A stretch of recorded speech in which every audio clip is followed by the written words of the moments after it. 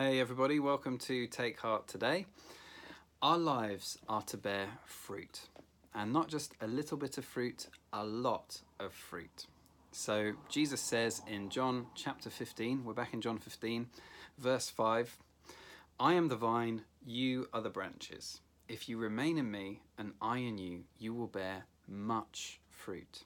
Apart from me, you can do nothing. And then in verse 8 he says, this is to my Father's glory, that you bear much fruit. There's that phrase, much fruit again, showing yourselves to be my disciples. Now, people can plant plants for all sorts of reasons. Ornamentation, to look pretty, but if you're planting a vine, certainly in the days of Jesus, you were planting that because you wanted the fruit. You wanted to get some grapes to eat or to make wine with, or whatever it was. And this image that Jesus gives us of us being a branch in the vine, it communicates to us that our purpose is to bear fruit in the kingdom of heaven. It's to live a life for something that is beyond ourselves. And he communicates how we do that in the image. We've talked about it a little bit. I'm not going to labour the point. By remaining in him, by being close to him, it's his strength, the sap, as it were, of his spirit in our weakness that produces the fruit. And yet today I just want to focus on just that purpose that we have to bear fruit. And one of the things that I find great about the image is that when a branch produces fruit, the branch doesn't get benefit from the fruit. You know, the branch can't eat the grapes. If I go to Mike's vineyard in Watford and turn some of the grapes into wine, the branches cannot drink the wine that I make.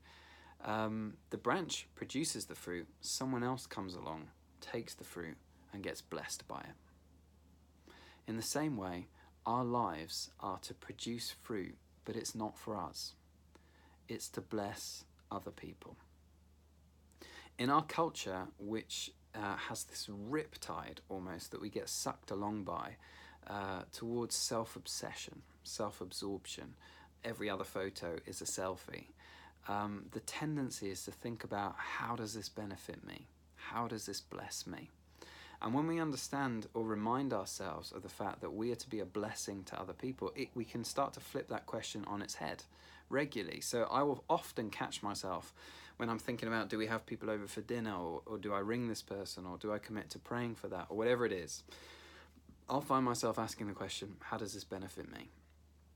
Is this going to bless me to do that? And just to catch myself doing it a little bit more, and to flip it around and just say, hang on a second, Annie, when did it become all about you?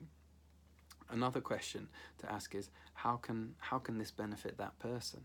How can you be a blessing in this situation? Isn't that what you're meant to be here for?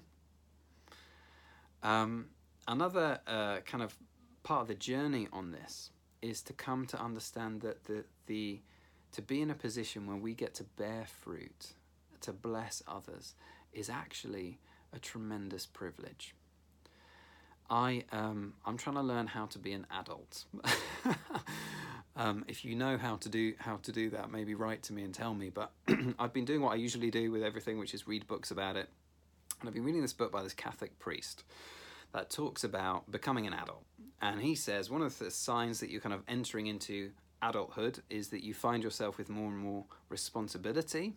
Perhaps you become the person responsible for paying the bills, or you become the person who's responsible for looking after others, an elderly relative, children, and so on. And he says the temptation when we hit that phase of life, and it really for lots of us is most of our lives, this phase, where we're the person who's giving out and we're the person who's generally depended upon, the temptation is to get a bit cross and a bit resentful because it's hard work and it's tiring. And he says what can happen is we end up seeing it all as a huge burden. But then he goes on to say, but recognize that there is something worse than having too much to do. And that's not being able to do anything at all. And he said that there are people that get to a point in their life where they're unable to make much of a contribution. And I think we can always be a blessing in some form, but they're unable to make much of a contribution in comparison to what they used to be able to do. And he says often people at that stage look back at years that we're in now, and they see them as the best years of their life. And if they have a regret, the regret is that they didn't enjoy them more. They regret that instead of privilege, they felt burden. And instead of gratitude, they felt resentment. And instead of joy, they felt anger. So what I'm trying to remind myself of when I catch myself with days where it feels like I'm having to give and give and give, is just to remind myself of the truth that, Andy, these are the best years of your life. What a privilege you have. What a joy it is to be able to serve other people. A little while ago, I had the tremendous privilege of doing a funeral for someone in our church. They had died in their 50s, and for much of his life, this guy had been a youth pastor at other churches. And there were scores and scores of people who were young people and people now grown up a bit in their 20s and early 30s who had been under his ministry.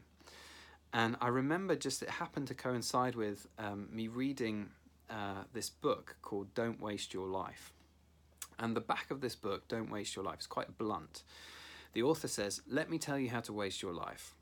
And then he says, a little while ago, I was reading Reader's Digest, and it had an article in Reader's Digest about a couple who were quite well off, and they'd taken early retirement, and now what they did is they sailed around the world on their yacht, and he played softball, and she collected seashells. And he said, imagine that couple when they stand before Jesus on the day of judgment. Hey, Lord, here's my seashell collection. That is how to waste your life. Now, I don't think there's anything wrong with collecting seashells or playing softball, but the point he was making is we're here for more than just that. We're here for more than just that. And I remember being at this funeral and looking around the room at all these people whose lives had been different because of my friend who had died. And I imagined him standing before the Saviour, getting to say the words, hey Lord, see these hearts, see the hearts of these people that I've collected, that I've poured myself into. And wouldn't it be a wonderful thing to be in a position similar to him, where we could stand before our Saviour and just say, Lord, you know what, obviously I got loads of stuff wrong, but these are the people that I tried to be a blessing to. These are the people that you gave me to serve and to love, and I tried to do just that. We're here to be a blessing to others. And who gets the glory when we do that? Jesus already told us in verse 8. He says, this is for my Father's glory. When Mike's vines produce a bunch of grapes, I don't go and thank the branch. I praise the gardener. I say, Mike, you're a genius. How do you do it? Teach me your ways. In the same way, when our lives bear fruit, it's not for us, not even for our glory, not even that we would get the credit. The whole point is that the glory goes to the Father. And in the grand scheme of eternity, there's only one name that anyone's going to be singing. It's not going to be mine, it's not going to be yours. It's for our Father's glory that we do this. And so I've just reread this and just thought, okay, so you know what? The fruit is for other people. The glory is for the Father. What do I get? We get him. We get him. He's the prize. And life with him is the prize. And so let's remember, it's not about us. It's about him working in us and through us in our weakness to bless others and to glorify the Father. That's why we're here.